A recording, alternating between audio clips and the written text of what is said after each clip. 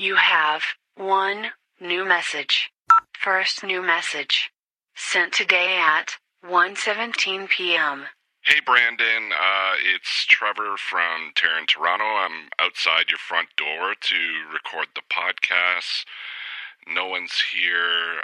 I see the door is open, a bit cracked, but I don't want to just come in because I don't know you guys very well yet. What the hell is... End of message. To save this message, press 7.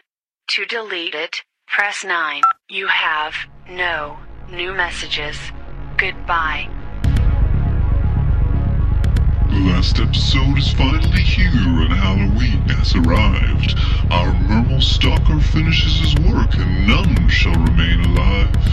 If any souls escape tonight, the killer shall return to remind them of the terror that is Slasherfest.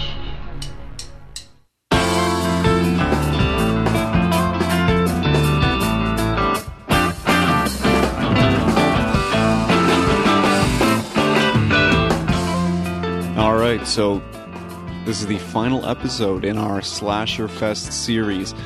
Thank you guys. If you haven't checked out the first 3 episodes yet, please go back and check them out. They are available to listen to, download, enjoy over Halloween.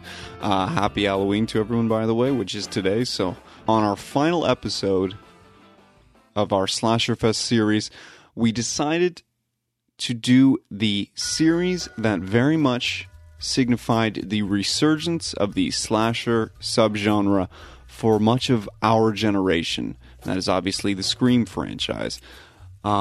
Nick and Trevor will be joining me throughout the show, and segments 2 and 3 will be entirely an open panel. But I did want to start the show off talking a little bit about the first Scream. Now, 1996's Scream, originally titled Scary Movie, and apparently written by Kevin Williamson in just 30 days, Scream has gone on to transcend genre film, and by many, including yours truly, is considered to be a modern horror classic and a cultural touchstone.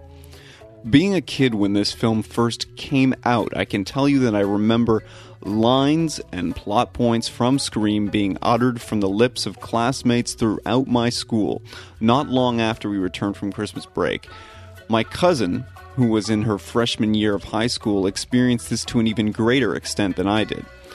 Word of the film spread in a way that very few films ever do. It went viral in an old-fashioned sort of way, I suppose. I saw Scream theatrically when it came out in a tiny little movieplex, like the type that only has like 100 seats in it, at the Scarborough Town Center. Oh, I know which one. Yeah, the old theater the there? one that was inside the mall. Yeah, I know what you're talking about. I actually only got to see half of it initially because there was a fire alarm that went off. Yep. So we got kicked out of the theater kidding? and got tickets to go see it. So I went back the following weekend, and I loved it. It was great, and also just around the halls at school, people were talking about it. And for a horror kid, that's really exciting because people had sort of discounted horror for a long time, and the fact that it was getting popular again was like super excited. And people started coming up to me and asking me, "Oh, I really like Scream. I know you like scary movies. What else should I check out?" So, yeah, it was an exciting time. That's Trevor from terrorintoronto.com that you just heard, and you're going to hear more from him later on in the show, as well as he's obviously with us for the other Slasherfest episodes, which if you haven't heard them again, go back and listen to them. It's been so much fun doing this. Moving along, though, it's interesting to note that when Wes Craven was first asked to direct this film, he initially passed. And while the chronology is a little murky, a number of other notable directors, such as George A. Romero and Sam Raimi, were offered the job, also opting to pass. Craven eventually had a change of heart, apparently spurred on by a fan who expressed their displeasure with the state of the horror genre at the time. It's also important to note that when he signed on, Drew Barrymore was attached to play the role of Sidney Prescott. She would later opt out of the role only 5 weeks before shooting was scheduled to begin, expressing her desire to instead play the role of Casey Becker. Yeah, I remember being blown away by that opening sequence, and I'd like to start with that sequence. We talked about in previous episodes the idea of this kind of lineage from Psycho all the way down, trickling throughout all of the American slashers particularly. And I love that opening sequence with Drew Barrymore. I also love the fact that you're really caught off guard by the fact that, like, Drew Barrymore, who is an actress that we grew up with, literally, from E.T. to adulthood. And we she's grew up already with her. situated as like a known Yeah, actress. she is the star of the film. And for her to get axed that early, in the first 5 minutes, pretty much. very Psycho, very, and it's a very brave choice, even in '96. So, Well, it paid off. yeah, absolutely, absolutely, it did. It's also interesting that many notable actresses also read for the role of Sidney Prescott, including Alicia Witt and Brittany Murphy, before the role ultimately went to Neve Campbell. It's also kind of cool that both Witt and Murphy would go on to play the role of the final girl in other 90s slashers, Witt as Natalie in Urban Legend and Murphy as Jodie in Cherry Falls. I wanted to talk a little bit about Neve Campbell's casting as this film's final girl, as Sidney Prescott. I think the casting of Neve Campbell is interesting because she was a huge television star. Exactly. And for a very wholesome role. And I think the success of Scream and the casting of her in the role of Sydney sort of got the ball rolling in regards to casting other television stars for these sort of teen horror renaissance. And you could say the same essentially for Courtney Cox at the time. Friends. Very, very successful television star. Huge. And, yeah. And that's not really had no business being in a slasher in a lot of people's minds at the time. Nobody thought of it. Well, why would she? Yeah. You know? Usually people get their start in Making $1 million slashers. an episode. Yeah, seriously. Yeah. One of the highest paid actresses. On television. Yep. Yeah. I mean, and one of my favorite castings was Jamie Kennedy's character. Yeah. Jamie Kennedy alone. I can't even think of another movie that I like him in. He is Randy. Yeah. And it's not even that. We're all sitting around. We're all film buffs here. I'm a film enthusiast. You're a buff, all right? So I mean, do some buffing. We can relate to his character because he's seeing everything that's going on. He's a movie junkie. And it's like, okay, I can relate this to a movie, and this might happen, or this might happen. He starts plotting out scenarios, and they're feasible scenarios, which is incredible. And it's brilliant writing on the part of Kevin Williamson to make, with the Randy character, this fucking exposition machine that still has character and flaws and humanity. He is literally just delivering information to you that you need to enjoy the film. Yeah. He is literally the character. He's basically doing like a Shakespearean chorus, as Brent would say if he was here, you know, coming onto the stage, and we pick up with our characters at this kind of thing, right? Like, he's giving you the rules of the world. He's giving you the insights into how a horror film works for the uninitiated. Yeah. And at the same time, it's brilliant writing, because how many times have you said to yourself, like we joked in the Suicide Squad episode, that like fucking Joel Kinnaman's character was literally just there to be like, oh, there's Slipknot. He's the guy who can climb anything and stuff like that. Characters in these sorts of films are endlessly vapid when they are just put there. They're stale when they're just put there to But this one, basically his be a character is he's the conduit to the audience. Brilliant. and it's the right way. Yeah. Referencing horror movies, or referencing other films, and just making sense to you. It's like, okay, people are not going to you're not going to understand what I'm telling you. But if I reference a movie that you've seen before, which is an iconic film, you'll understand. Or even that you haven't seen before. Yeah, true. Like, I hadn't seen Prom Night. I hadn't seen... I had seen Halloween, I think. No, I hadn't. I had not seen Halloween when I watched this film. I knew who Jamie Lee Curtis was because, ironically, the one film that I had seen with her in it was True Lies, I believe. if I'm not mistaken. Oh, I think. such a great movie. But I knew who she was in any case. So that exchange between him and Stu, where it's like, I want to see Jamie Lee's breasts. When do I get to see Jamie Lee's breasts? Was like, I interpreted from that. Although you have this Stu character that's just like this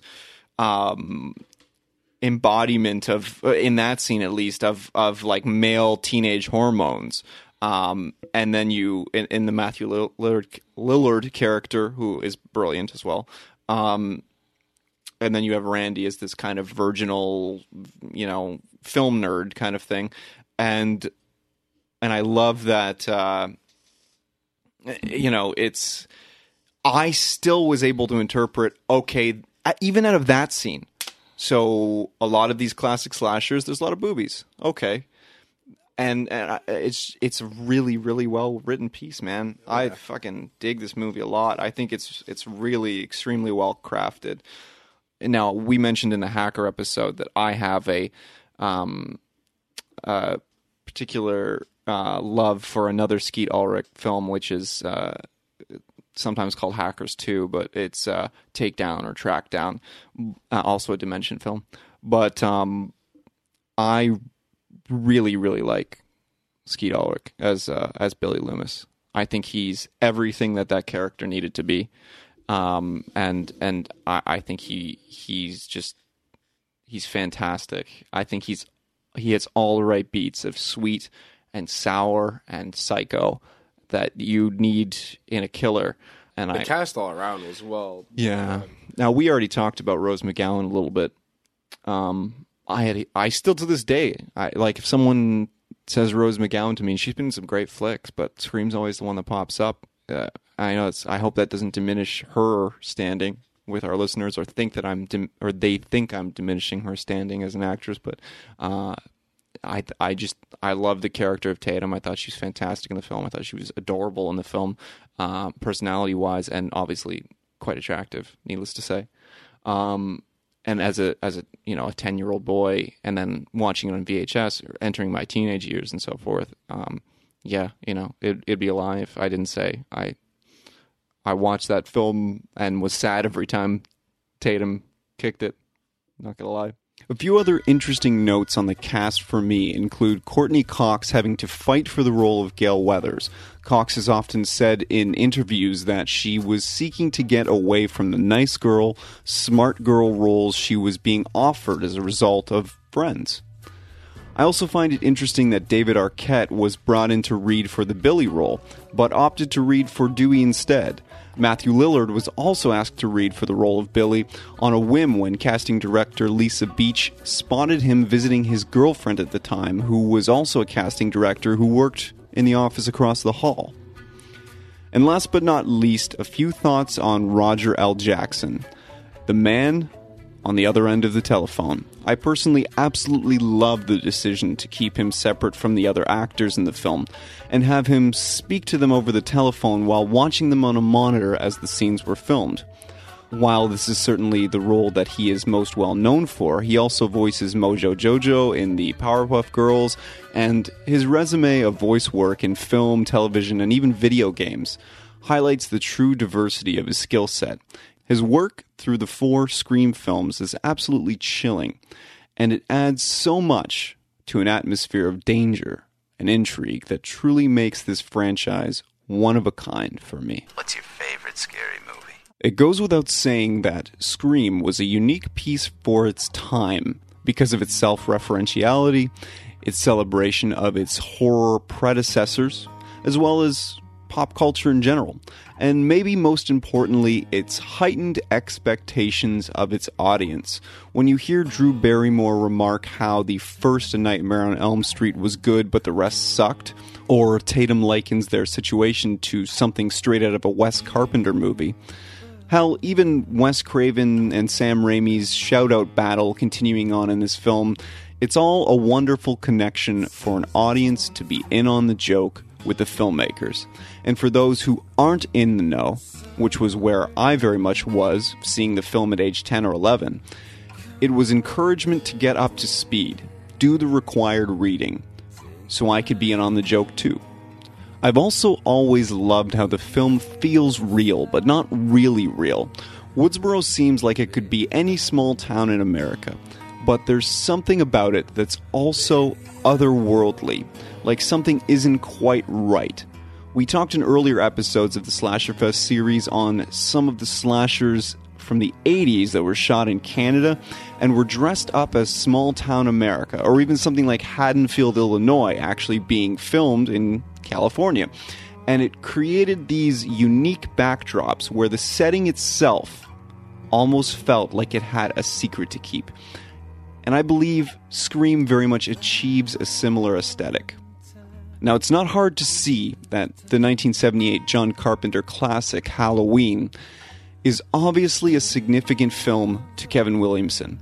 Billy Loomis feels like a nod to the Donald Pleasance character from Halloween. The whole go down to the Mackenzie's house to call the police. Halloween is Drew Barrymore's character Casey's favorite scary movie. And obviously it's the film that seems to play out forever through the final act of the movie. I also just want to give a quick slow clap to whoever made the decision to put a stripped-down, low-key version of Don't Fear the Reaper in as a music bed during the first intimate interaction between Sydney and Billy as he climbs in through her bedroom window. Like, what the fuck? But it's genius, so... I don't know about you, but I absolutely love that about this series. The Easter eggs always make me smile. Oh, quickly, one of the signatures of Ghostface in these films is the way the killer wipes the blood off the knife after a kill. Now, from what I've been able to find on it, this seems to have been a decision made on set to help with continuity. No need to use a particular take with or without blood on the knife if the killer is constantly wiping that knife after each kill. How very sneaky of you, Mr. Craven. The whole costume itself was like something never seen. Like, I mean, Jason wears almost like a mechanic's jumpsuit. Freddy wears just a sweater and a pair of slacks. But this is this is like an actual costume. Yeah, and feasibly anyone could buy at a party store or a costume shop. And it's excellent that they actually go into that, that they say that. Freddy and Jason and Michael Myers, they look out of place in society, but if you have a time where it's like Halloween or costumes, like the Scream costume looks like a costume, so they can hide in plain sight. Yeah, which is the point of the film. Which is very scary. Yeah. You know, you see Jason coming down the road with his rotting head, you know something's wrong, but you know it could just be a bunch of. That's so cool. And I mean, it makes it feasible that this character can be fucking anybody. And that scares the shit out of me more than just a supernatural killer. It could be anybody. And let's talk a little bit about the now immortal Ghostface mask. It's become common knowledge that the Ghostface mask was not an original creation for the film, and instead was found while Wes Craven and producer Marianne Maddalena were doing location scoutings in Santa Rosa. Maddalena saw the mask on a bedpost in a house they were scouting, and being taken with it, she immediately showed it to Craven, and the rest is film history. However, there's actually much more to say on the mask. First, I have heard reports that the house that was being scouted when the mask was discovered was also used in Alfred Hitchcock's 1943 film Shadow of a Doubt. Now, while the kitchen in the Riley home is said to have been shot in the same house, 904 McDonald Avenue, from the production photos that I've seen while snooping around ye old interweb, it seems to indicate that Maddalena actually came across the mask in the room that would eventually become Tatum's bedroom, which is located down the street at number 824 McDonald Avenue. The next thing that's interesting to note is that while many mock-ups of similar masks, but legally different, were made by K&B Effects for the film, Craven opted to begin shooting with the mask that they had found anyway, before they knew the mask's origin, or more importantly, if they would even be able to secure the rights. Obviously, they did go on to locate The Mask's creator, a company called Fun World, and now there's even a fun twist in The Mask's origin when it comes to Fun World. We've all heard the stories of The Mask being modeled after Edvard Munch's painting The Scream, which seems apt considering the film's eventual title. However, the title change was encouraged by Bob Weinstein, who apparently was compelled to suggest the change as a result of the Michael Jackson-Janet Jackson song, also titled Scream, and nothing to do with the Munch painting at all. Additionally, The Hollywood Reporter interviewed Wes Craven prior to his passing regarding the executive producer role on the then upcoming MTV Scream show, which has now been confirmed for a third season. And he spoke a little about the absence of the iconic Ghostface mask from the TV series. However, more interestingly, in the same piece, there are several quotes from Bridget Slearton Linden, who is / was cited as the original designer of the Ghostface mask. She claims her inspiration for the design of the mask was very much thanks to the work of 1930s cartoonists such as Max Fleischer, and that the Munch painting is not where her inspiration came from. Now, I said / was earlier because Fun World has also claimed that Alan Geller was the mask's creator. And just to clarify, Alan Geller, son of Stanley Geller, who founded Easter Unlimited, the parent company of Fun World, would have been Slearton Linden's boss at the time. It's all quite confusing, trying to figure out the origins of this mask. It's like trying to figure out the killer in the movie. If they'd watch Prom Night, they'd save time. There's a formula to it. A very simple formula. Everybody's a suspect. Now, it's hard to talk about Scream without mentioning the now infamous Scene 118, the party at Stu's house. It's over 40 minutes of the film, and while I feel the subject has been beaten to death by behind-the-scenes documentaries on the film, I would just like to say that it's interesting to consider that Scene 118 was shot over something like 20 nights in this creepy house on a hill that the owners had died in before they could finish their home. Now, I don't know about you, but if someone asked me to spend 20 nights in that house, I think I'd pass. You want to do a round? We haven't done this the entire Slasher Fest Round of run. favorite scenes? Favorite scenes. Oh. Nick, you want to kick us off? Yeah, sure. The garage door scene. Yeah. Walks out into the garage, grabs a beer, and he's just standing there. She's not treating. It's kind of funny because I don't think she treats it like. No, Mr. Ghostface, please don't kill me. She's Or not can I be the taking him innocent seriously victim? Yeah. because it's just a normal costume. She in her thinks eyes. it's Randy. Yeah, Yeah. it's not a normal costume. That scares the shit out of me. So just you don't know who it is, and then she dies. Trevor, favorite scene, sir? I think outside of the first scene. The first scene is by far my favorite. It's great, but I'm not going to count that. So the final death, the big reveal, just seeing the insanity on Stu's face When he thinks, when everything is being revealed. Yeah. Don't want to give spoilers away for 1995. for a 1996 Scream film. 1996. But and when they're stabbing each other in the stomach and stuff like that, that really got under my skin. It's like, oh, yeah, I don't like seeing knives go into people like that. So Right on. yeah. I'd like to mention two. One isn't a real favorite. It's just one that stands out for me because we haven't mentioned David Arquette at all, who is really fun in the film. Deputy Dewey. Yeah. I like the scene where, because he's trying to be taken seriously the whole film, and he's standing with the chief, and he's eating a fucking ice cream cone as they're talking about the fucking murders and the curfew and so forth, and it's just so perfect. And then my favorite scene of the film, though, without a doubt, is the Henry Winkler kill. Oh yeah. Winkler was the principal, wasn't he? Yep. Mm-hmm. So when it starts off with him with the scissors cutting up the mask, and he's like, what would be fair, and he basically threatens those two kids. and then they, get out of here, you're expelled, whatever. And then, of course, the great Wes Craven cameo when he starts hearing noises and stuff, and he opens up the door, and he's like, "You little shits." And he sees, or Wes Craven goes, "You talking to me?" And not you, Freddy. Or not you, Fred. Yeah. Or not you, Freddy, or whatever it is. And he slams the door, and of course, Wes is dressed up like Freddy Krueger with the hat and the fucking sweater and shit. Which is also probably where I learned about Freddy Krueger. Like, someone probably explained that to me, because I was 10. I don't think I had seen a Nightmare on Elm Street previous to that. And I don't think that even encouraged me to.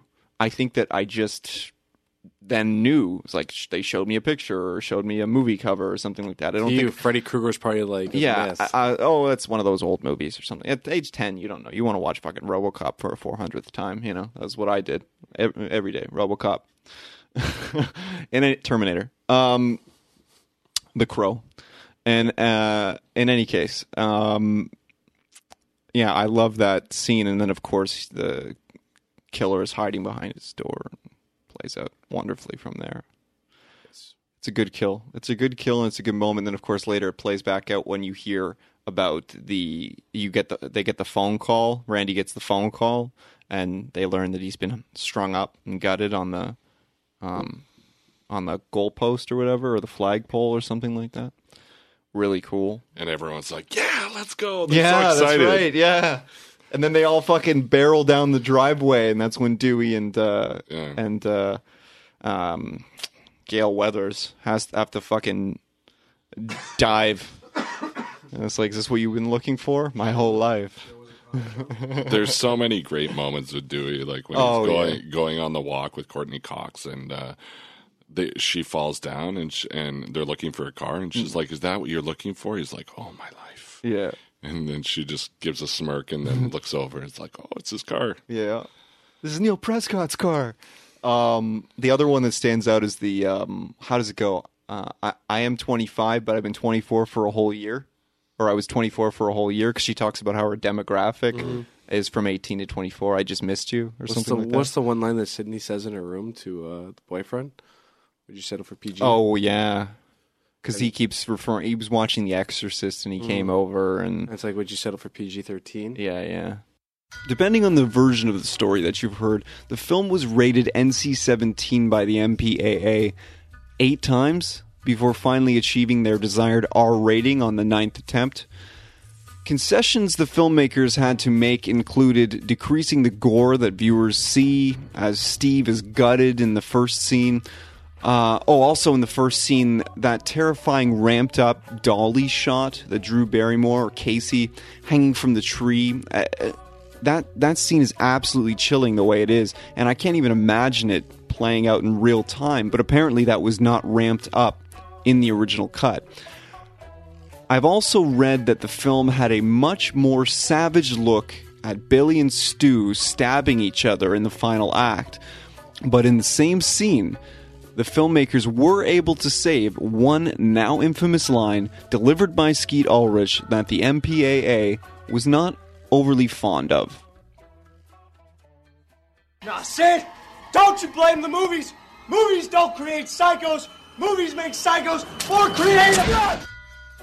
As a final thought on the first film, you'll notice in the credits it reads, "No thanks whatsoever to the Santa Rosa City School District Governing Board." This is as a result of Woodsboro High having to be relocated to the Sonoma Community Center last minute when parents and faculty became concerned about the content of the film at Santa Rosa High's original shooting location. So they opted to not participate in the filming of Scream 1. So let's fast forward to 1997, Scream 2. This film picks up with the events of the first film, of the Woodsboro murders, and the best-selling book by Gale Weathers being adapted into the film Stab. Stab 1. And they're watching it on the screen. You have this wonderful scene with Omar Epps and Jada Pinkett Smith. And again, you have this, like, just... you have arguably one of the, a very big name in the opening sequence. Two very big names. Like, let's not undersell Omar Epps. Like, especially around '97, he was fucking huge. He was a big player. So. That was creepy in itself. That scene alone, it creeps me out for opening nights, and especially if people do dress up and go to a theater. Yeah, because if it's a fucking horror movie and people are dressing up as a killer, what is to stop a real killer to dress up and go in there and start stabbing somebody? Mm-hmm. Yeah, it's and you also have Heather Graham playing the Drew Barrymore role on the screen as that all plays out, which is very funny. And of course, you have even more meta observations from Jada Pinkett Smith's character, where you have this, like, why do you always have to be naked? And these kinds of things. Like, why is she always getting in the shower? It doesn't make any sense. And, like, run. Like, she gets very invested in the movie despite wanting to go and see the Sandra Bullock movie. Who wouldn't want to see Sandra Bullock? And she's complaining about white people and white people movies and whatnot, playing with race, and then they introduce the trope of the black person is always the first person to die in the film, and it's just adding another layer to and it. It's just it became such a stereotype, and it's like I'm pretty sure it's like the screenwriters like. We got to address this. We got to address this. But at the same time, it's more of the fuck you to the stereotype. And it's funny because one of the few films that I can think of where that is a fallacy, or rather that trope is risen above, is Dream Warriors, right? So, because Kincaid makes it out. And I already mentioned about my transformation mid-film of not really relating to Kincaid at all to absolutely adoring Kincaid. So the first kills play out. I love the way that they're both killed, where, of course, Omar Epps gets it in the fucking head through the bathroom stall, which is really cool. Then who does that? Who, sticks their ear up to listen to what the person... I'm hearing some weird stuff in the men's stall next to me. I'm going to put my ear up to it to see what I can hear. Yeah, because I can listen better. Yeah, it's weird. Yeah, I think he might have been asking I like it. Yeah, it's like somebody's asking for that, though, at that point. It's interesting. Did they do in Scary Movie? They did, except it was a glory hole and it was a penis that went through both ears. Yeah. That's death by penis. The scene does play a little bit like that. I'm not going to lie to you, like a PG-13 version of a glory hole. That's okay though, because I still love the kill. I think it's really cool. I think the cuts are really interesting too, where you just cut and it's very fluid, very clean. Where you see him, where you see the killer pull out the knife, you get that signature like chink in that film. It's almost more of like a like taking a sword out of its sheath or something like that, rather than a knife. But it's very signature sound to the film series again, and then plunging it through the bathroom stall, and of course taking his jacket and going back to the seat, watching the film, and Jada Pinkett Smith still complaining about the film, but getting into it more and so forth, and then of course her falling apart, both literally and figuratively, in front of the screen, and these people initially think that it is part of the production put on by the cinema. Her performance in that scene, moaning, the sound of her voice moaning really gets you. It feels very real. So let's move along a little bit. Obviously, the prank calls are picking up again with the release of the film for Sydney. She's still attending classes. Her and Randy go to school together. She's still skittish at this point. I still find her character not as strong as it's grown to be, but at this point, she's still coming off of high school. She's skittish. She's easily startled. She won't fight back. Something I like about Sydney's character throughout, and perhaps it's something that, because I don't see it in a lot of Final Girls as a standard thing. Nancy has it in Nightmare. I think Helen has it to a certain extent in Candyman. I think a handful of the big ones do. But the one that the thing that I love about her character is almost this this very human reaction to crises. So it's like the adrenaline kicking in, and you either it's the I've heard the term used, fight or flight, and I like that term because it's you're either going to stay and confront the situation, or you're going to bolt. and try and run from the situation, whether literal or metaphorical. And obviously she is a fighter, so it's not indicative of her personality in her day-to-day life, like you just said, but it is very much indicative of her in a crisis situation. And it does become more prevalent as the film series continues. Absolutely, because it's also changes with her perception of the world. She perceives the entire world as a crisis at some point or another in the film, which is it's kind of fucking terrible. We were talking about it off air. I wouldn't mind us elaborating a little bit more. Trevor, you had mentioned the introduction of the Mickey character in that film school scene, or in the film class scene when they're talking about some of their favorite movies and so forth like that. And we were talking about Sarah Michelle Gellar in that scene, and obviously, what year was this? This is 97. Oh, so this is Buffy time. Yeah. Well, going back to another TV star being brought in. Exactly. To a film. And she was making Huge some cast. good money. Huge cast. Yeah. Man, I can't believe this fucking cast looking at it. Yeah. Which really speaks to how popular the series was in 97. Very cool. This was a big event, for sure. Yeah.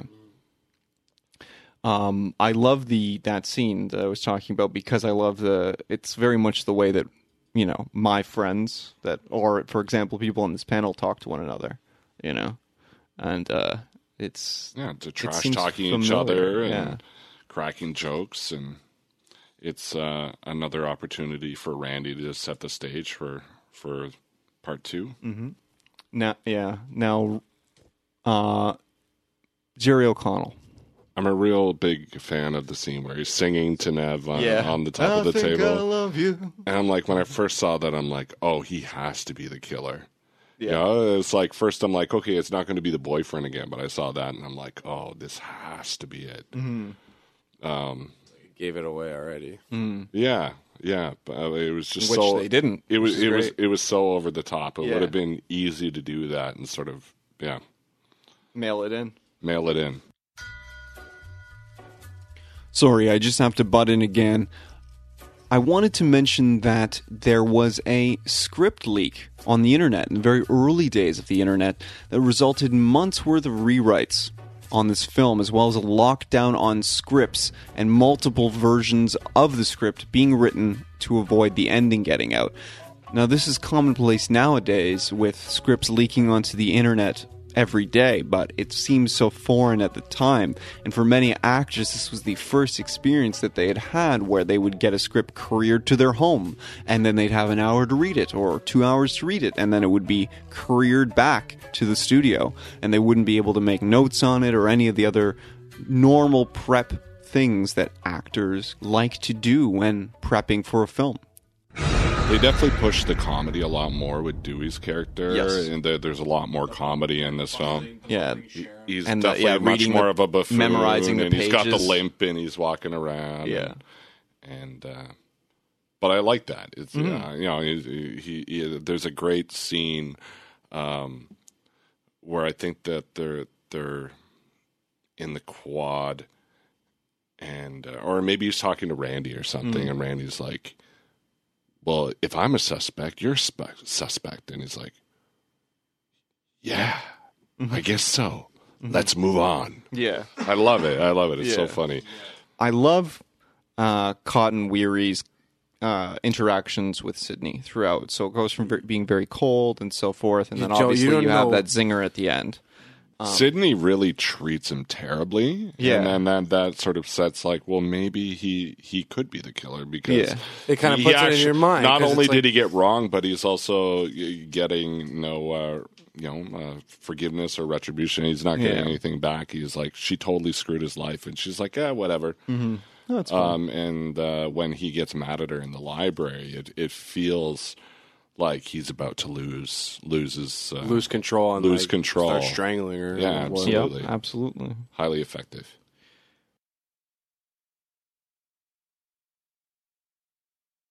Favorite scenes, gentlemen, from Scream Part 2.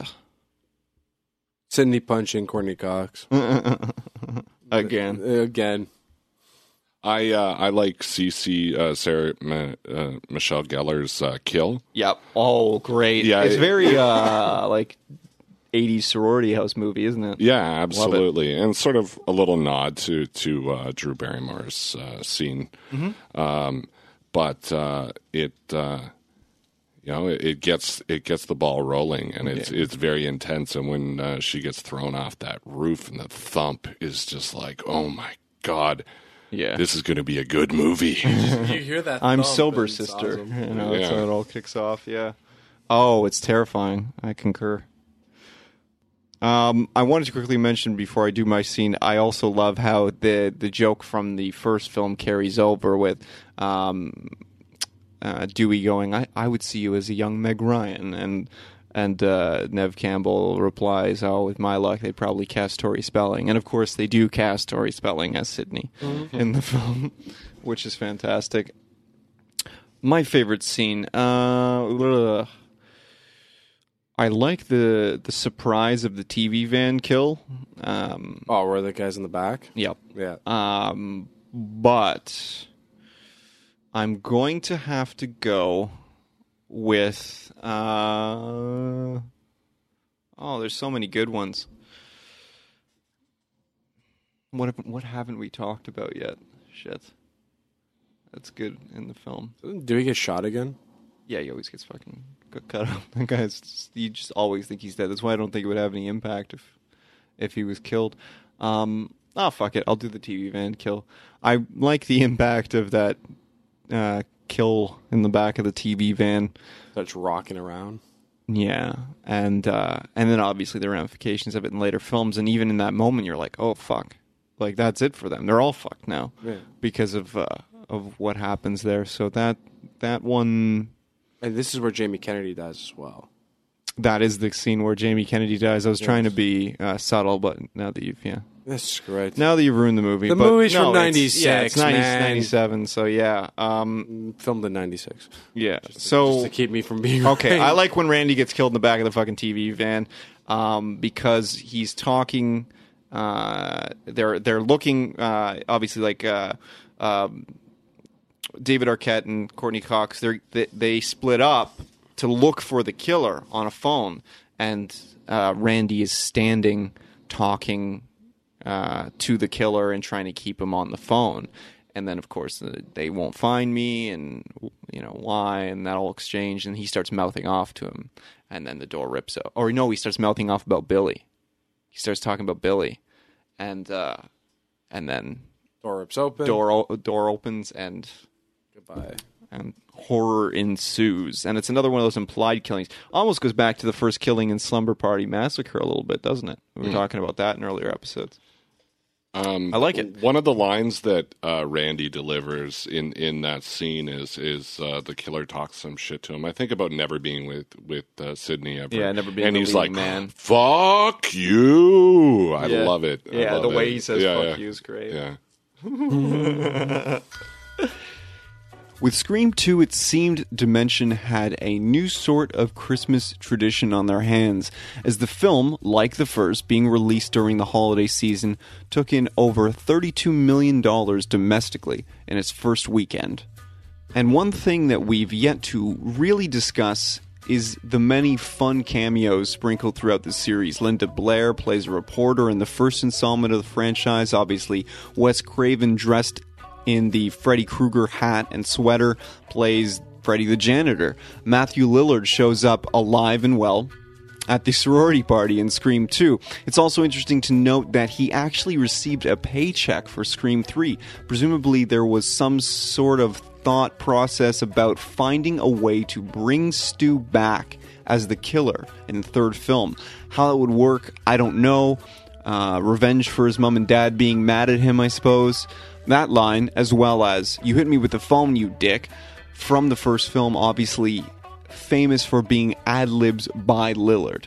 Other cameos include Roger Corman making an appearance as the studio executive in Scream 3, concerned with the violence in Stab 3. Carrie Fisher working in the studio archives, also in the third film, and Wes Craven makes his second cameo in the series alongside Kevin Smith and Jason Mewes as members of the tour group visiting Sunrise Studios. And they're being guided through the studio by casting director Lisa Beach as the tour guide. I'm sure I'm missing a ton, but you get the point, so keep your eye out for them. Alright, so that's more or less it from me. We're going to switch over to the panel, which is comprised of Trevor from terrorintoronto.com, Nick, and myself, and we're going to talk a little bit about Scream 3 as well as Scream 4, and the TV series a tad bit, and then we're going to wrap up the show with some modern-era slasher-type flicks. We're going to suggest some of the ones that we've seen recently and really dug, or ones that we just haven't had an opportunity to talk about today. Before we go to break and come back for the panel, I wanted to make a few notes on Scream 3. Now, this is the first film in the series that Kevin Williamson did not have much involvement in from a writing standpoint. While he was not the sole writer on number 2, Craven, among others, working on the script when Williamson was stuck away working on other projects, his outline for Scream 3 is very different from what the film ended up being. I've seen interviews with Aaron Kruger and Lita Calagrides, who both worked on the script for Scream 3, and Kruger in particular talks about how Williamson's idea was to bring the film series back to Woodsboro and stage the production of Stab 3 on location there. He went on to say that the actress taking on the role of Gale Weathers was a concept that Williamson outlined, but that very little else remained. I also wanted to mention that I recall seeing an interview with Patrick Lussier, who was the editor on the first 3 films in the series, where he recalls an alternate opening for Scream 3 involving Sidney and a friend being attacked by a crazed fan who had donned the Ghostface costume and attacks Sidney, who ultimately kills her attacker, resulting in her decision to hide herself away from the world. How far that idea went, I have no idea, but it certainly is interesting. I know that Neve Campbell was not contracted for a third film, but made the decision to come back. Perhaps her scheduling availability made this opening sequence an impossibility. Perhaps Columbine and other horrific tragedies encouraged them to rework the tone of the film. Or maybe they just really wanted to shoot those talk show style cutaways for 100% Cotton. We may never know. But in any case, when we come back from break, we'll join the panel with Trevor and Nick and myself, and we'll get into Scream 3, 4, and the TV show.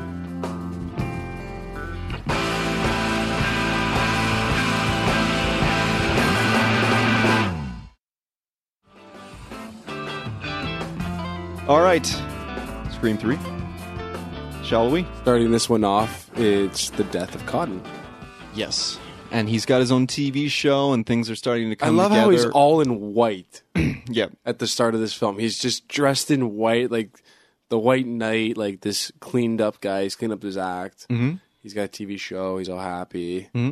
And I'm guessing he's dating somebody. I can't remember. Yeah, he's got a girlfriend, although the phone call in the car starts with the implications that he perhaps might be a tad bit promiscuous. And that is where the White Knight status of the last film that he garnered by being or making the noble choice at the end is immediately diminished. So it allows subconsciously, I feel like, for a little bit more acceptance of his impending fate. He has his flaws. That being said, it's still very impactful and also worth noting. This is how do you up the ante in the third film? Now Ghostface can be anyone, and now he can sound like anyone. And this is the first film that not only does he take on the Ghostface voice, but he also takes on the voice of the other characters in the film. The voice changer comes into is pretty in play at this point. Exactly, and that's.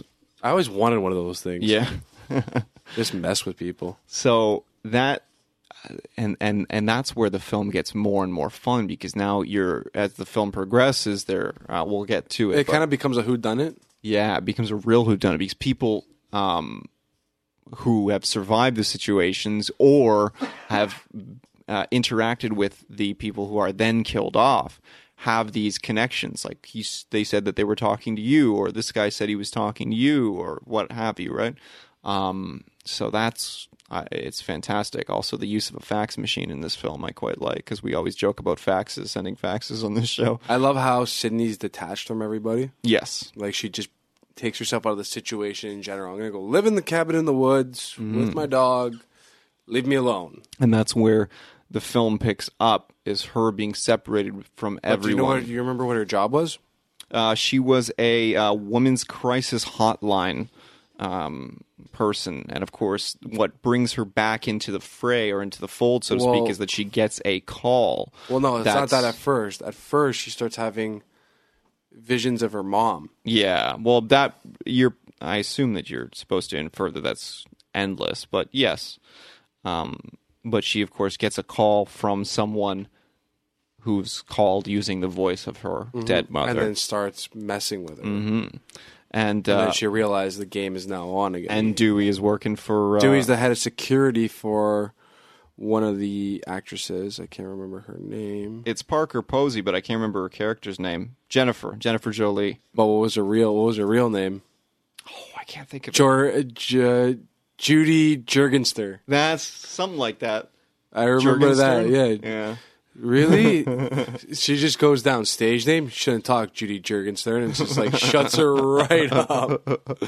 Yeah, that's a great scene. Her and Courtney Cox both being Gale Weathers. Yeah, and then of course Carrie Fisher.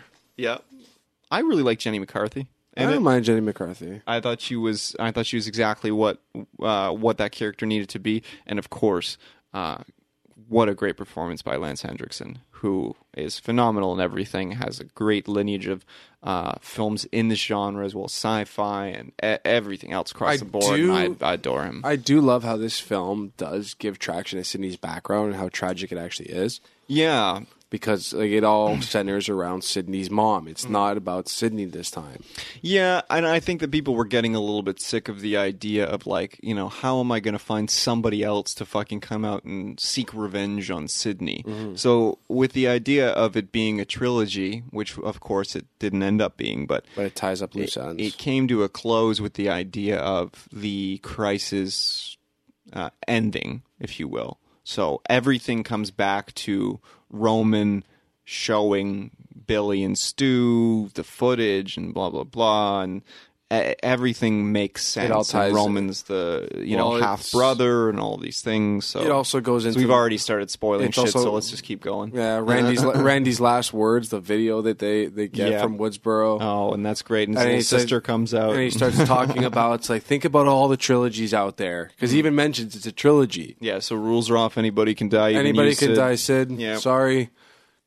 McDreamy's in this film. Did you know that? Patrick Dempsey. Yes. Oh, Grey's Anatomy fame. No, I'm kidding. He's well known beyond Grey's Anatomy. I'm just kidding around with him. He's fantastic. He gets his nose broken and shot in the shoulder. Yeah. And then gives a citizen a gun and says, go get the son of a bitch.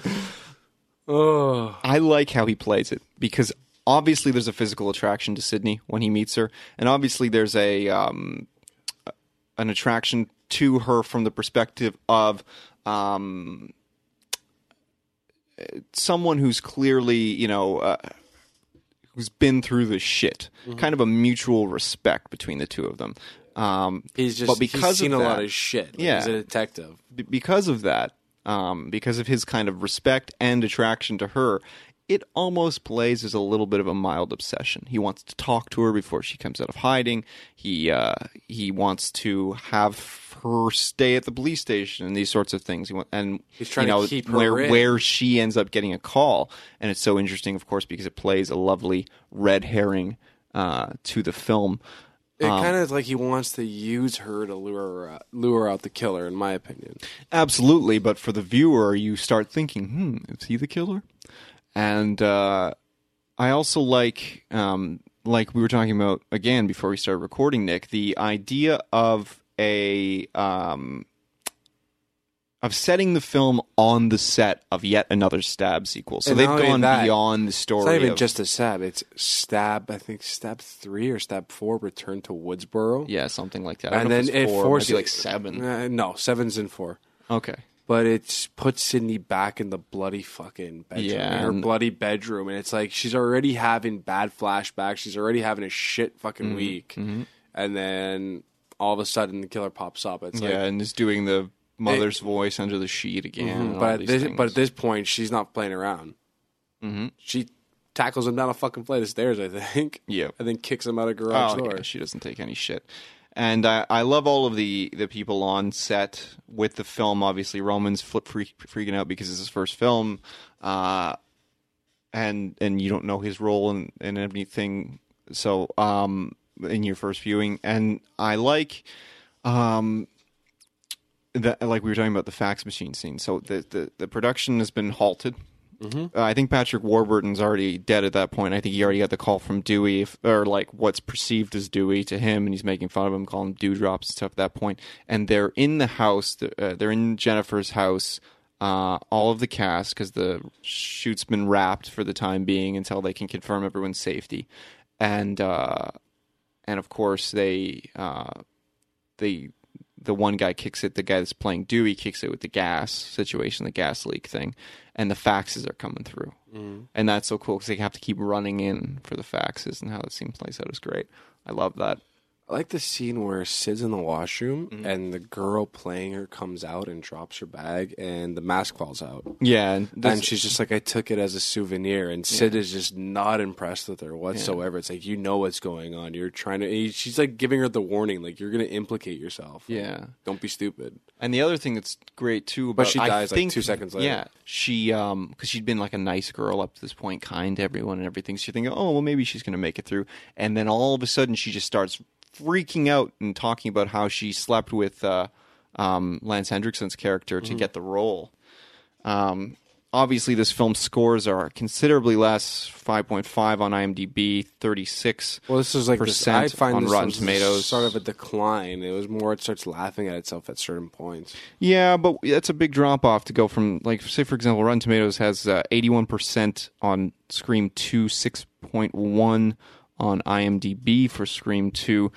Scream 1 is at, where are we here, 79% on Rotten Tomatoes. So it's actually lower, technically, than Scream 2, and then 7.2 on IMDb. So it's a big drop off, and I didn't think the film dropped in quality that much. I thought the cast was excellent.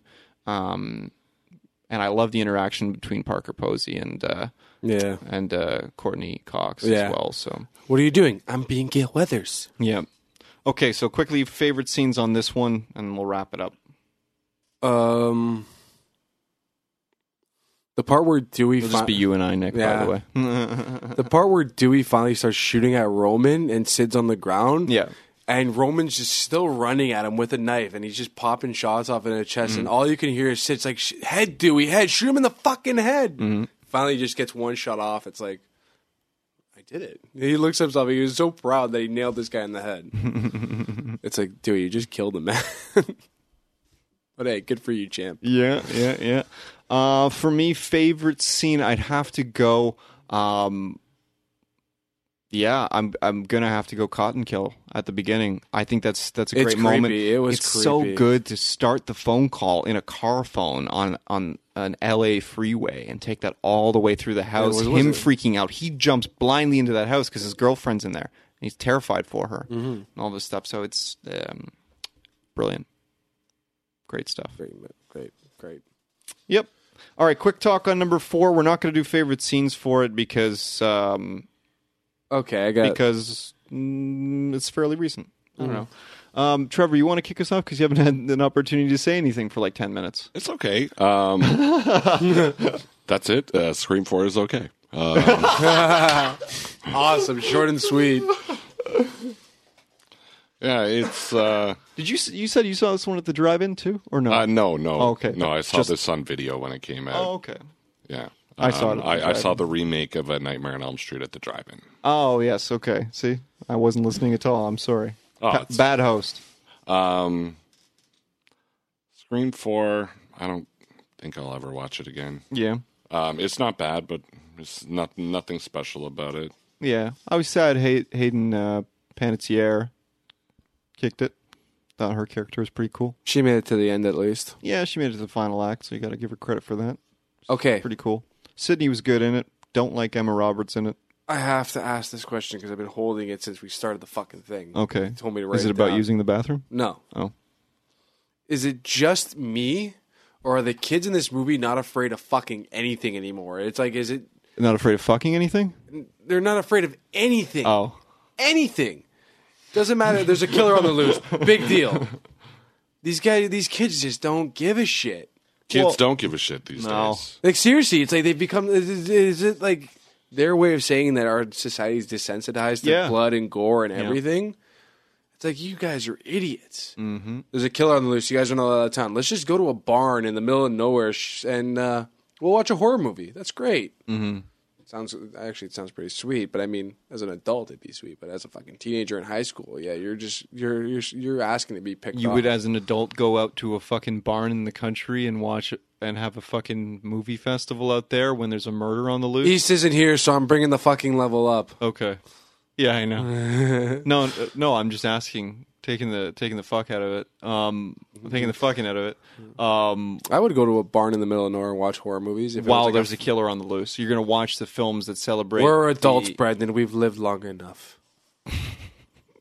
Interesting. Plus, some of the kills were... I'm terrified of death, so I'm going to pass on that Some of one. the kills were just ridiculous, though. Like, how do you take a knife to the top of the forehead? Like that. Yeah, but... right at the very top. I don't think so. I don't think that's feasible. Yeah. Or getting zapped and electrocuted.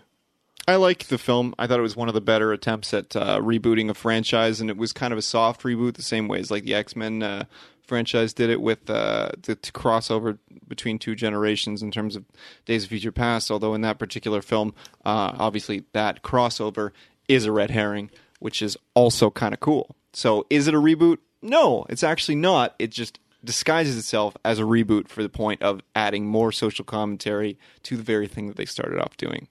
Interesting. Which is cool. This is the closest we've ever come to seeing Sydney dying. Yep. I'm okay with her not dying. Do you know Dewey's deputy? Try saying that 5 times. That's pretty fast. The deputy that Dewey has in Woodsboro, the girl, is Wendy Peppercorn from The Sandlot. Yep. Yep. Yep.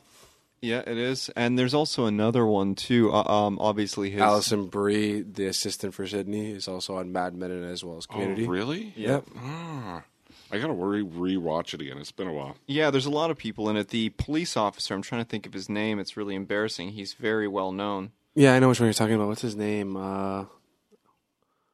There's 2 of them. Anthony Anderson is really good in the film too, and as much as there's an example of a character that is completely just there for and Adam Brody's the other one. You're absolutely right. Yeah. Completely there for killer, like fodder for the killer, but yeah, quite. You relate to him, so pretty cool. Oh yeah, I do. And the meta opening. All the meta openings, and it's like these movies are shit. It just keeps opening. Yeah, I like that. And the kids are just like they're getting fed up with this. Like, why do they have to do the same old story over and over again? It's like, right? Give me something new. Oh man, that's great. Any final thoughts on? Oh, sorry, you were going to say. No, something? I was just saying it just felt old to me. Yeah, it didn't have the same muster as some of the other Scream flicks, but I dug it. I laughed through the whole thing. Yeah, like I found it absolutely hilarious, like gut wrenchingly funny. Kieran Culkin is like, okay, now we're both gonna fake get injured, or we're both gonna be famous, and then she stabs him. It's like, think back to number 1. Always think back. It's only one person can survive a massacre. There can only be one hero. Yeah. There can only be one final girl. I think she even uses that expression, if I recall. There can only be one. It's Rory Culkin, actually. Is it Rory Culkin? Yeah. I knew it wasn't Kieran because the character's too tall. Well, there can only be one. There can only be one Culkin. Highlander remake? Have you guys watched the TV series? Highlander the TV series? No, Scream. Yeah. I don't like it. I've only seen a couple episodes. So. I don't like it. I heard the second season was better. And I liked some of the latter episodes, like the middle to latter episodes in the first season, because I thought that they facilitated the role as much like the movies did per se, an homage to other horror films. There's a lot of scenes that are reminiscent of other horror films and not just slasher specific. So I did like that. But the mask being gone is weird because I know that it's a money thing and I know that, it's a rights thing. So It just felt like... I think that's forgivable. I don't know. It's forgivable, but to a certain extent. It's compromising to me. And It's just not the same screen. yeah, and so if you're not going to do that, there's other shows that do slasher storylines. There's a show called Slasher, for fuck's sakes. Yeah. Awesome. So if you can still deal in teen horror on television. So they want the name. They want Scream.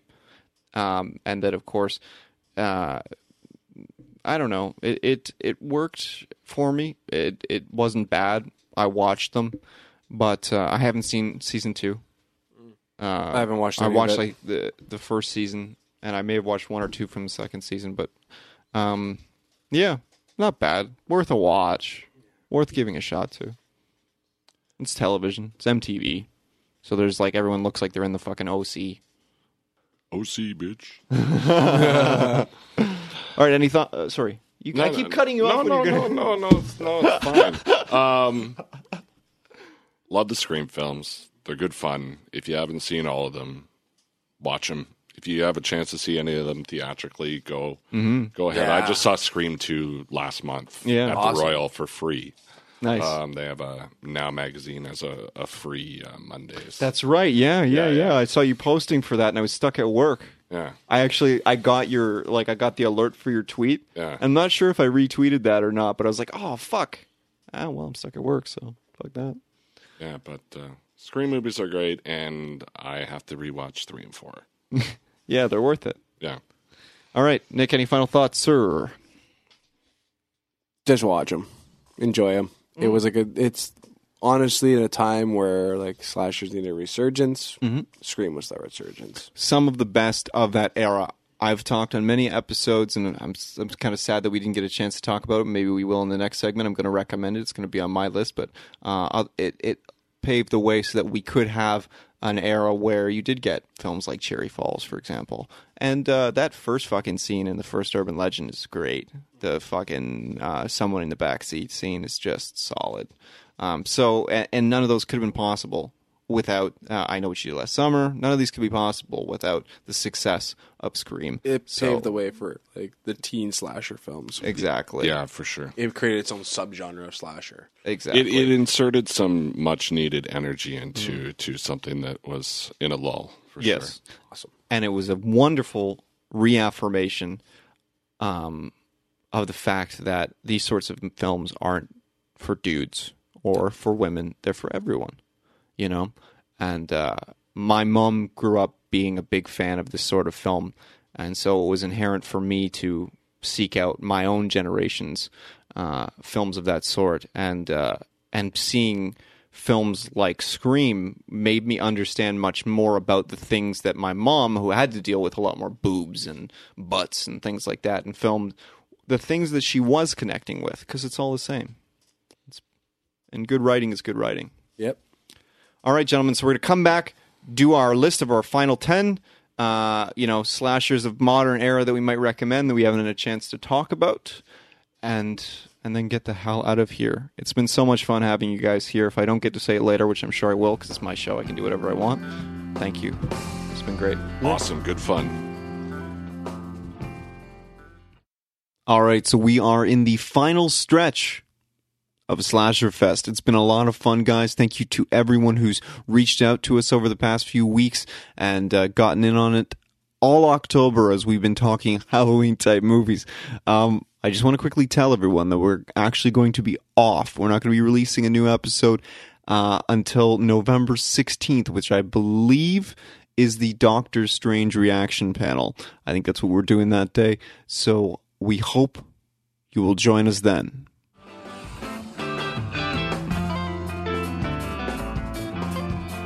Okay, so we're back, and it's the final segment of Slasher Fest. Ooh, scary. This has been great. I really appreciate you guys helping us out, or helping me out, coming by and finishing up this last episode. We're going to do just a quick roundtable on some of our favorite of the last couple decades, of the aughts, let's say. And then we can do a little of the 90s, too, because we barely touched on them. We basically only talked about Scream. So you want to kick us off, Trevor? Okay. What's your first recommendation? First recommendation is the Maniac remake. Yeah. Now, you tried to push this one on me this week. Yeah. I love that flick. That's a fucking fantastic movie. Yeah, Elijah Wood actually mounted a camera on it and did POV shots for the majority of the film. And it's a French director. I forget his name. Frank Calfoun. Yeah, and it's written by Alexander Aja, who also did High Tension. He did Hills Have Eyes, the remake of that. He did Piranha 3D. He's come up with some good stuff. I didn't particularly like Piranha 3D. I'm just throwing it out there. But High Tension is fantastic, obviously. Piranha 3D is fun. Yeah. It's ridiculous, but it's fun. Okay. Sorry, any other thoughts on Maniac? No. Awesome soundtrack. Really tense throughout. Watch it now. I agree. That's a very, very good way to start it off, sir. Nick. I will go with my Psycho Sweet 16. Okay. It is dripping with cheese. This movie is honestly the most ridiculous, stupidly crafted film I've ever seen. But it's just funny because it takes place at a roller rink, and the killer is a man. He's called the King of the Rink, and I love it. He just starts picking off teenagers at a 16th birthday party. That's fantastic. So yeah, I recommend this one if you're into watching really shitty movies, because this one is kind of shitty, but it's still a fun ride. Right on. Okay, so my first suggestion would be Laid to Rest, 2009 flick, and really memorable killer. We actually used some of the footage from this flick in our promo trailers. Really? Yeah, Lena Headey. Yeah, this flick is kind of a throwback to the classic era slasher, with the machismo ramped up to level 100 for me, very, very it's like a hyper slasher. It's very, very intense, and I recommend it highly. Cool. Trevor, I'd never heard of it before. And Awesome. and it's also very simple flick. Trevor, next choice. The House That Dreaded Sundown remake. Yeah, so what's interesting about the remake, which shares the same name as the original, The House That Dreaded Sundown, is that the original movie is based on true events, and the remake is self-aware that the first film exists. And it's 20 years later or 30 years later or something, and the events sort of happen again. And there's a lot of sort of fake history to do with what the original filmmakers were up to. And it's just, if you like Friday the 13th, it's a pretty strong film. He's the killer in that is very much like Jason, although he's not supernatural. Right on. Nick, you got another pick? Yeah, actually, the movie's called Shrooms. Okay, I've seen the poster for that. Yeah. The movie's called Shrooms, and it takes place in an Irish forest with a bunch of teenagers from the States looking for psychedelic mushrooms, and then they're picked off. They're legitimately picked off one by one, stoned on mushrooms. Interesting. 2007. I watched this movie. I was baked like a buddy. I went to I think it was New Year's Eve. It was my birthday, and I went to go see a buddy of mine. And I just remember watching this movie, and I'm like, it's fucking ridiculous. A guy goes in the woods high on mushrooms, sees a talking cow, and the cow's like, "You're dead." He's like, "What do you mean? I'm alive." He's like, "No, you're gonna die." And the cow just wanders away. That sounds awesome. Yeah. All right, I'm going to go with High Tension as my next pick. I really like this film. You might also, if you like the film, I'll give another shout out to Alex from the Faculty of Horror. Check out her book, Films of the New French Extremity, Visceral Horror, and National Identity. She talks about High Tension in great detail in the book and has some very interesting insights into it. And so if you go out and you like the film, check that out. I was told time and time and time again by people how good this film was. Brent, who's been on some of our panels, like, dude, you got to see High Tension. Like, it just ramps up and ramps up and ramps up, and just this, it's, you get committed to this fucking movie. And different people have told me you have to see this flick over and over and over again. And finally, so I did it, and I certainly don't regret it. And I know that you will feel the same when you see it. Great flick. Awesome. Yeah. Nice. Trevor, you have another suggestion? A little-known film called The Hills Run Red, which I don't know if it's straight to video or not, but essentially it revolves around somebody trying to track down who made a film that apparently it was like a slasher film, but there's sort of rumors and speculation, like it's a slasher film that wasn't distributed or anything. It's just sort of known about through a trailer on the internet that allegedly has real murders in it.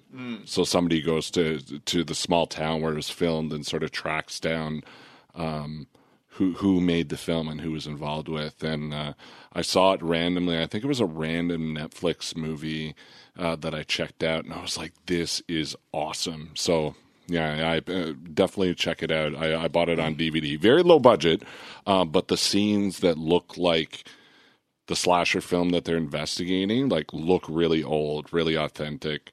Yeah, highly recommended. Right on. Nick, you want to go next? You want me to go next? You go next. That's fine.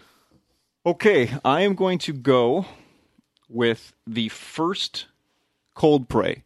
Now, there's 3 of them, and they're varying in quality, kind of, sort of. But I really, really like the first one. Great flick. Norwegian film, if I'm not mistaken. And it's just, I think the film is even more intense for someone from Canada who understands the idea of the elements playing a role in the seclusion and so forth that plays out in that film. And it's very, very menacing. And I think I like The Killer too. Pretty solid. So that would be my next one. It's, as I said, I'm not super fond of the third one. I don't know how many there is. I can't recall, but I've seen 2 and 3. I don't remember having very good reactions to them, but the first one, I remember thinking this is fantastic, and being really invested in the characters, really invested in the film. So, are you ready, sir? Yeah, I'm gonna go with See No Evil. Okay. With Kane. Nice. I enjoy it. I mean, it's a WWE produced movie, but at the same time, it's Kane just being demonic and just punishing children. He's Spanish, isn't he? No, he's not. Yeah, he is. He's actually American. Are you certain? Okay. He's actually a mortgage broker. Just the funny part. That's amazing. So yeah, I'll go with that. Okay, cool. All right. You want to do one more round? Yeah, or we can do that. we can keep going as long as you guys want. You got a few more, Trevor? Midnight Meat Train. Oh, with Vinnie Jones, the remake? Vinnie Jones and Bradley Cooper. Bradley Cooper really? as well, yeah. That is a remake, right? Yeah, I believe it might be a Clive Barker film. Yeah. Or it might be based on a short story. Essentially, Vinnie Jones is a serial killer that stalks the subways. So anyone taking the last train home might not end up going home. Yeah. And it's really, really graphic. People that are not looking for something hardcore should avoid it. But it's super scary and takes some turns that you don't expect in a film like that. I respect that. Yeah, the ending caught me off guard because I hadn't read maybe I had read the short story, and the short story ending caught me off guard.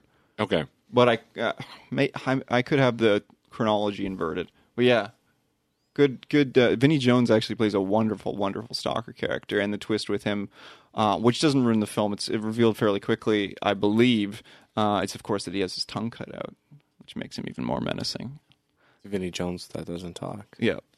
Very cool, very cool. Did you have another one, Nick, or am I going right now? Yeah, you're ups. Okay.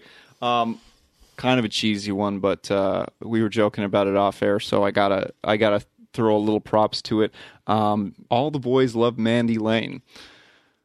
This one is another one that kind of just plays into your typical horror tropes. Nothing special about the film, really. It does have an interesting aesthetic, kind of. I don't know. It's my only problem with the film is how it's shot because the scale seems very, very large, so it's hard to get that claustrophobic feel. Similar to the problem that I had with the Texas Chainsaw remake. Like, the scale seemed much too great for a film that's supposed to be that intimate. That being said, though, it's a fun ride. It's much like some other kind of recent releases, like that movie Final Girl that came out not too long ago. The Final Girls. Final Girls. Or maybe there's another film called Final Girl. It's one where there's one that, the one I'm thinking of is the four boys that two of them are really good at picking up girls, and so they court this one girl, and then she takes them into the woods and kills them all. Okay, because they're gonna this is not that film. Yeah, they're gonna. I'll have to look it up while we're continuing around, but kind of that kind of idea a little bit. Because their intent in that film is to kill her, but yeah, I like this one. There's kind of a pseudo twist, but it doesn't really matter. Yeah, not great, but enjoyable. Something to put some popcorn on and hang out and watch. Yeah, hang out and watch Amber Heard. It didn't come out for video for a very long time. It had some distribution issues, so I think it's only come out in the last couple of years. You got another one, sir? I like. I actually haven't seen the film that we're looking at on the screen, so I'll let someone else speak to it. Vacancy, another Luke Wilson, Wilson, sort of like Psycho. Yeah. Where they're people are checking in, and then they realize they find a videotape that's essentially a snuff video of people getting killed in the room that they're currently in, and then Kate Beckinsale is the. Oh, I know, great. Yeah. It was a small movie. I don't think it got a lot of press. I saw it when it came on video, and I'm like, yeah, this is hardcore. I like it. Yeah, that's a good one. So Vacancy, check it out. I'm gonna go. Even though we were looking just a minute ago at Behind the Mask: The Rise of Leslie Vernon,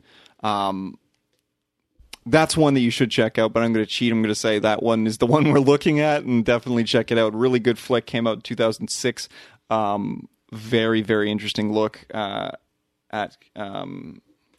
at the slasher genre and unique style, unique characters, and very, very compelling for the genre. I have one. But I'm going to make my pick, a film that I've talked about 2 or 3 times in the series so far, and that we haven't gotten a chance to talk about extensively, and that is Cherry Falls. Another one of these films that came out around the time that Scream was in its heyday. Stars Brittany Murphy, and it's also Michael Biehn, who's obviously a favorite of Mermal panelists around here. Anytime Michael Bihn's in a movie, it's Did he die? Yeah, he's got a similar thing to him that Sean Bean does, doesn't he? Like, if he dies in a flick, then it's good. Oh, I thought you were talking about Sean Bean. Never mind then. No.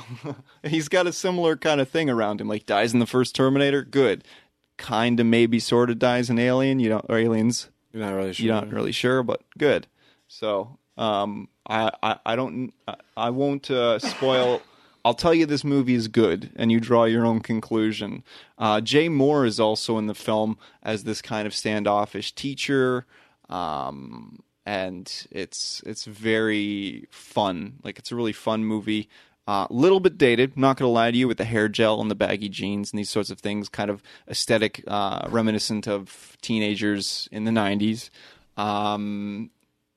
But yeah, and for all of the sex talk and that kind of thing that happens in the film, and even the culmination of the third act where it takes place at a party, like a cherry popping party kind of thing or something like that. And it doesn't. There's no nudity in it. It's all very. The sexuality is like implied, and Interesting. it's No fun. nudity? I'm not interested. Yeah, I know, right? Not skin But flick. there actually nope. That's a lie. There's a booby. There's a Okay. booby in the third act. Yeah, that's something that we didn't really talk a whole lot about. We kind of avoided the topic of yeah. the skin. Yeah, it's sort of essential to a lot of these films, especially in the 80s ones. Yeah, no, I agree. I think that the The audience has sinners, changed. So. sinners pay for Yeah. their sins, but yeah, I guess people don't want to see it, or it's a matter of getting ratings to a certain degree in the States. It's a lot tougher to get things But I'm through the pretty sure censors than it used to be. Yeah, before it's like people are like, wow, booby, and now it's like, oh, for God's sakes, we can see that on the internet for free. Yeah, that's true. Yep, and the audience changing, and you got to propel the story forward, and you got to make the hard cuts. We were talking about scream lagging a little bit. Imagine if they also injected a nude scene into that. Scream It 2. would not lag at all. That would be perfect. I'd watch that over and over again. Okay, thank you, Nick. If it's Sarah Michelle that's- Gellar, I'm yeah. good. Thank you. That's wonderful. Nick's back in full form. Thank We you. missed him. You were on such good behavior, sir. If it's Sarah Michelle Gellar, I'm 100% into it. I'm not going to disagree with that comment. No, I'm not. You can't disagree with that I'm- comment. yeah, I'm gonna- We all got a crush on Buffy. Any others that we want to recommend before we wrap up our final episode of Slasher Fest? I do have one, but I don't know if you guys are consider it like a slasher. But The Strangers. Yeah, Strangers is great. great movie. It's a home And invasion yeah, movie. same reason we didn't talk about You're Next. And it's also along the same reasons why we haven't talked about Texas Chainsaw, because Yeah. it's more of a group thing, I'm assuming. Yeah, and a lot of people do consider it slasher. Same as we didn't get into American Psycho. We talked about that a little bit in the first episode. There's lots of slasher concepts in it. You can argue that the sequel, that everyone has basically forgotten, is definitely, which they should, is definitely a slasher. But the first is interesting because it almost plays out like Maniac. So I guess you'd have to consider it a slasher, although it's considerably more artsy. But yeah, Strangers is great. Yeah. Yeah. And it's just fucking creepy. Like, you look at the window, you see people, like, sitting on your swing set and shit. It's like, what do you do? Yeah, very reminiscent of like the Manson family or something like that. Well, that's more Chainsaw, the Manson family, I would say. No, because not at all. Because the Manson family wasn't a cannibalistic actual family. The Manson family was a bunch of young people that were all involved in a cult. Yeah. I guess my final film might not be a slasher as well. That's sort of why I left it to the end. It's a Korean film called I Saw the Devil, which is about a serial killer. So often but a cop is investigating him and sort of gets trapped and sort of has to deal with being trapped by a serial killer and sort of use his wits to get out of the way. So I guess it's sort of torture porn, but it doesn't feel exploitive like that. It's really creepy, and you're basically stuck in It's a kinda room hard most of the way. I Saw the Devil has a fantastic score on IMDb. I'm gonna have to check this out. I've heard it's about amazing. it a million times. So, It was basically given to me by and Byung-hun Lee is fucking phenomenal. I love that guy. He's got an undeniable charisma to him. So I'm definitely gonna check that out. Yeah, that's a good one.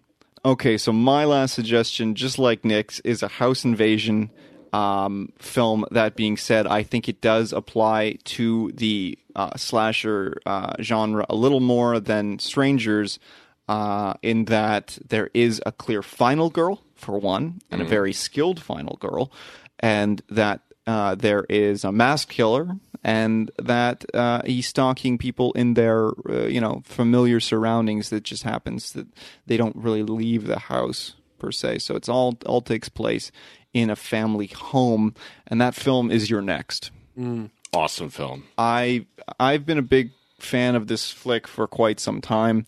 I really, really dig it. It came out in 2011. I probably watched it a dozen times since it came out. I was at the world premiere of this movie at TIFF. Yeah. And they gave out Fox masks Nice. to everyone in the audience. Nice. And people were walking by in the line, and they're like, why are all these people wearing these creepy masks? They're like, what movie are you seeing? And I said, like, the newest George Clooney movie. And George Clooney's going to save the world. Yeah. yeah, his charm. But I've watched this probably about 5 or 6 times. Yeah. And that's not very, that's quite a bit for a movie that's so recent. So, yeah. Excellent film. Great fucking final girl. Love it. And I'd highly recommend it if you haven't seen it, but you probably have because it's great.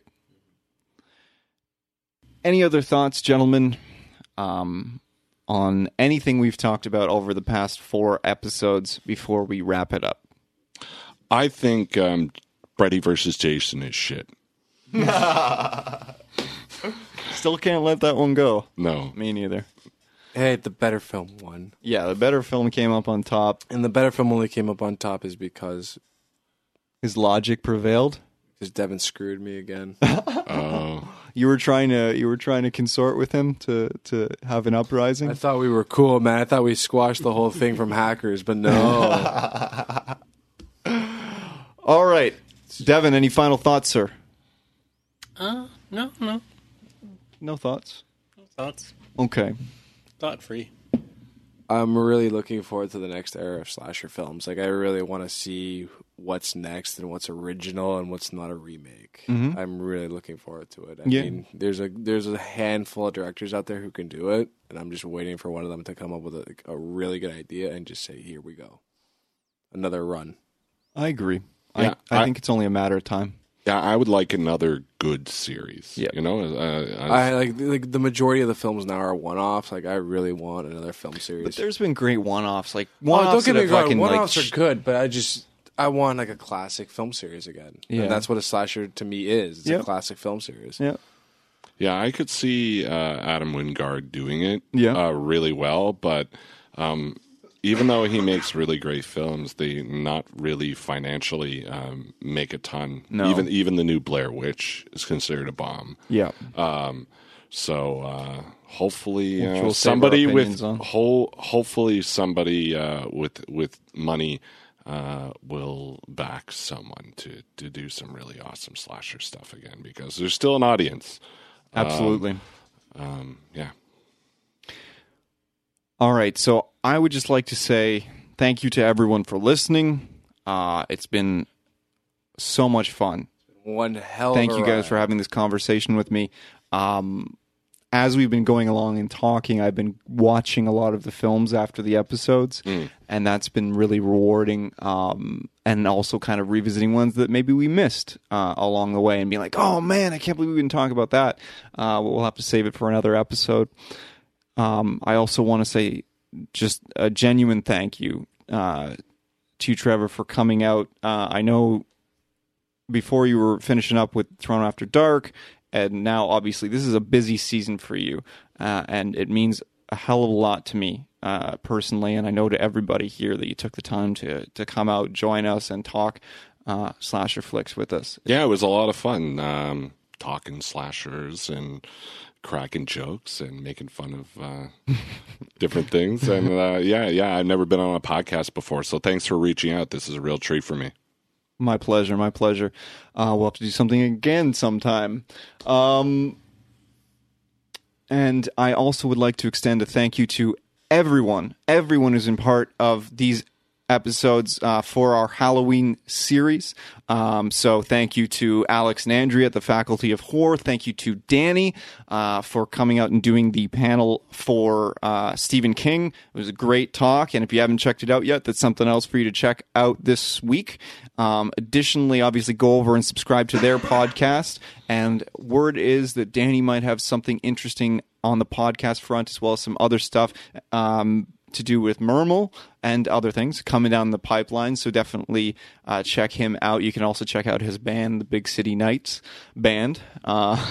If you feel so inclined to listen to some cool kind of like alternative country blended stuff, great stuff. He's got some good tunes in there, and they definitely push out a lot of volume, so you can always find new stuff of theirs. I want to say thank you to East for, first of all, sending out a list, and he was trying to make it out for the Stephen King panel. He couldn't do it, but he still sent out his list of his favorite Stephen King films, and that obviously had a big impact on the films that we talked about on that episode.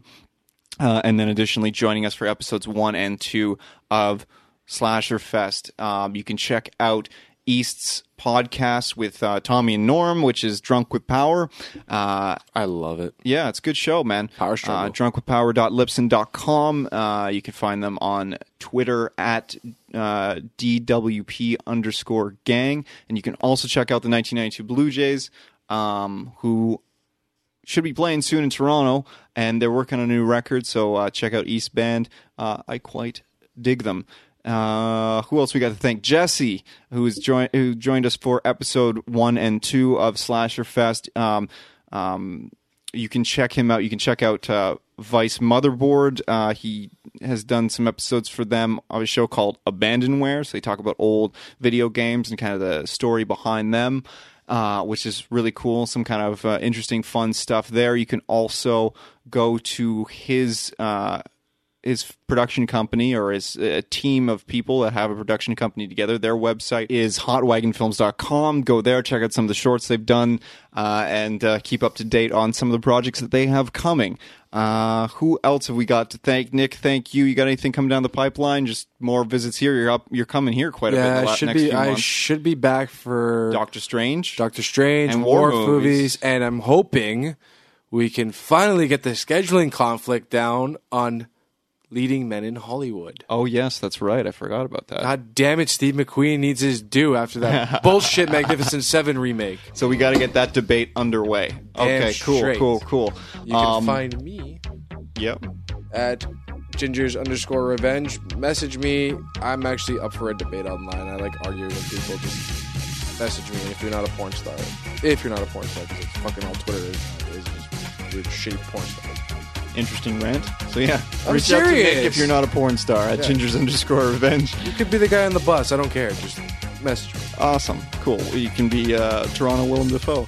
I want to meet. I'm going to go looking for Toronto Willem Dafoe. DuPont line, man. You'll find him there. I'm going to find him. Devin, thank you, sir, for manning the helm over there on the video camera and providing fact check and something like that in this episode, and joining us for the tournament. How can people find you on the Twitter? On the Twitter? Yes. At your homeboy, which is YR_homeboy. Excellent. And last but not least, Trevor, thank you again. Thank you. You can check me out on Twitter at Terran Toronto, TerranToronto.com, and most importantly, Facebook.com/Terran Toronto. Hit that like button because I want to show you some interesting stuff, and I post stuff pretty much every day, so check it out. Excellent. And I'm at Not Brandon Fleet, and you can message the show at MRML Podcast. Which is at Normal Podcast. And you can also email us at show@moviesfrommylife.com and I don't know, Facebook.com/moviesfrommylife. We also need those numbers to get up. So while you're liking Trevor's site, like our site or like our Facebook page too. Message us too. We like it. Perfect. Unless you're a porn star. Unless you're a porn star, we don't want to hear from you. Nick doesn't we don't want to hear from you. We're fine. If you're a porn star and you like our show, you can talk to us. Unless you got an idea for a parody, then maybe, just maybe. Excellent. And last but not least, I have to mention, you can subscribe to the show on iTunes, SoundCloud, Stitcher Radio, TuneIn Radio, Google Play Music, everywhere that podcasts can be heard. And if we're not on your podcatcher of choice, let us know, and we'll get there for you. I'm out of breath. I've had a lot of fun. It's Halloween today. as you guys are listening to this, hopefully, if our release strategy works. Happy Halloween! Like candy, damn it. All right. Thanks for hanging out with us.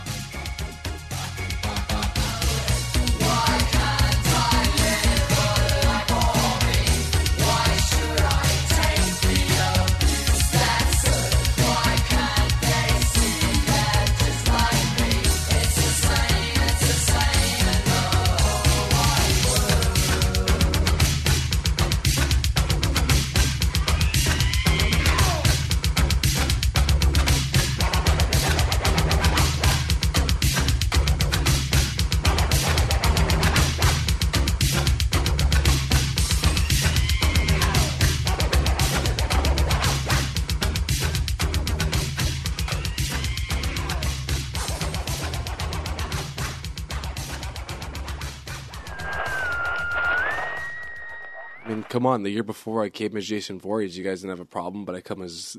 Probably because half of them thought you were a goalie. I remember going as Jason, and No. people thought I was a goalie. Oh, no, I had the jumpsuit and everything. Like my dad's Yeah. old GM jumpsuit Same. and everything.